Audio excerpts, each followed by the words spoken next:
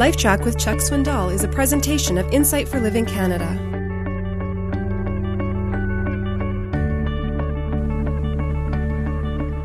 Last evening, I realized at the end of my study that I hadn't talked to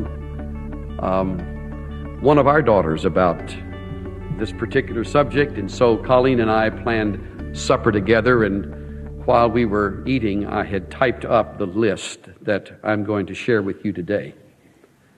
And I slid it across the table at the little restaurant where we were, and I said, "Honey, I want you to read these things."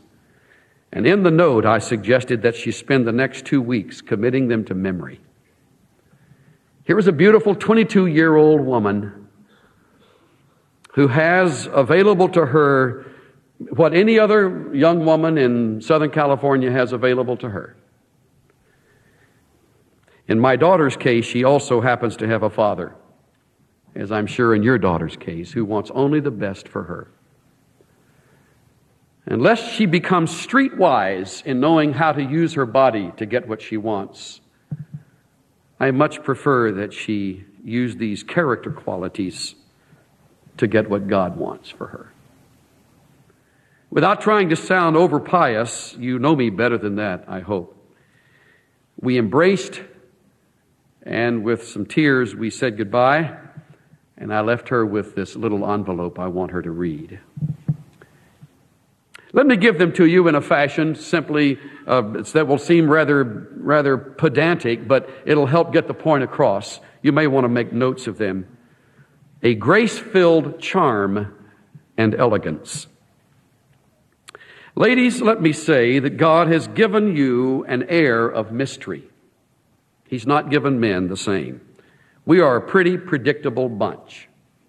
Women, how often I have heard your husbands say, "I just don't know how to figure her out. I just don't understand." For example, the woman will say, "What I need is a good cry." My friend, in all of my life, I have never known a good cry. My wife knows them. Your wife knows them. Your daughter knows them. How, after a cry, one feels better, I am still trying to figure out. Here's my whole point. There is an air of mystery about you, an unpredictability that we find intriguing.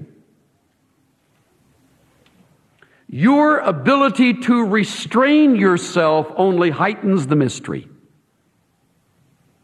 especially as it relates to verbal restraint. Ladies, you're not alone in this, but you know if it is your weakness, verbal restraint can easily become a forgotten virtue. In other words, don't talk so much. And you will discover that there will be about you an unusual restraint and control that will work in your favor, not against you.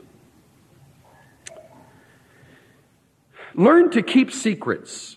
Learn to keep confidences, especially the secrets of your husband. And if you are not married, the secrets of your friends. I suppose I don't appreciate anything more in a woman than I do the ability to keep a secret. Keep the confidences that are placed on you.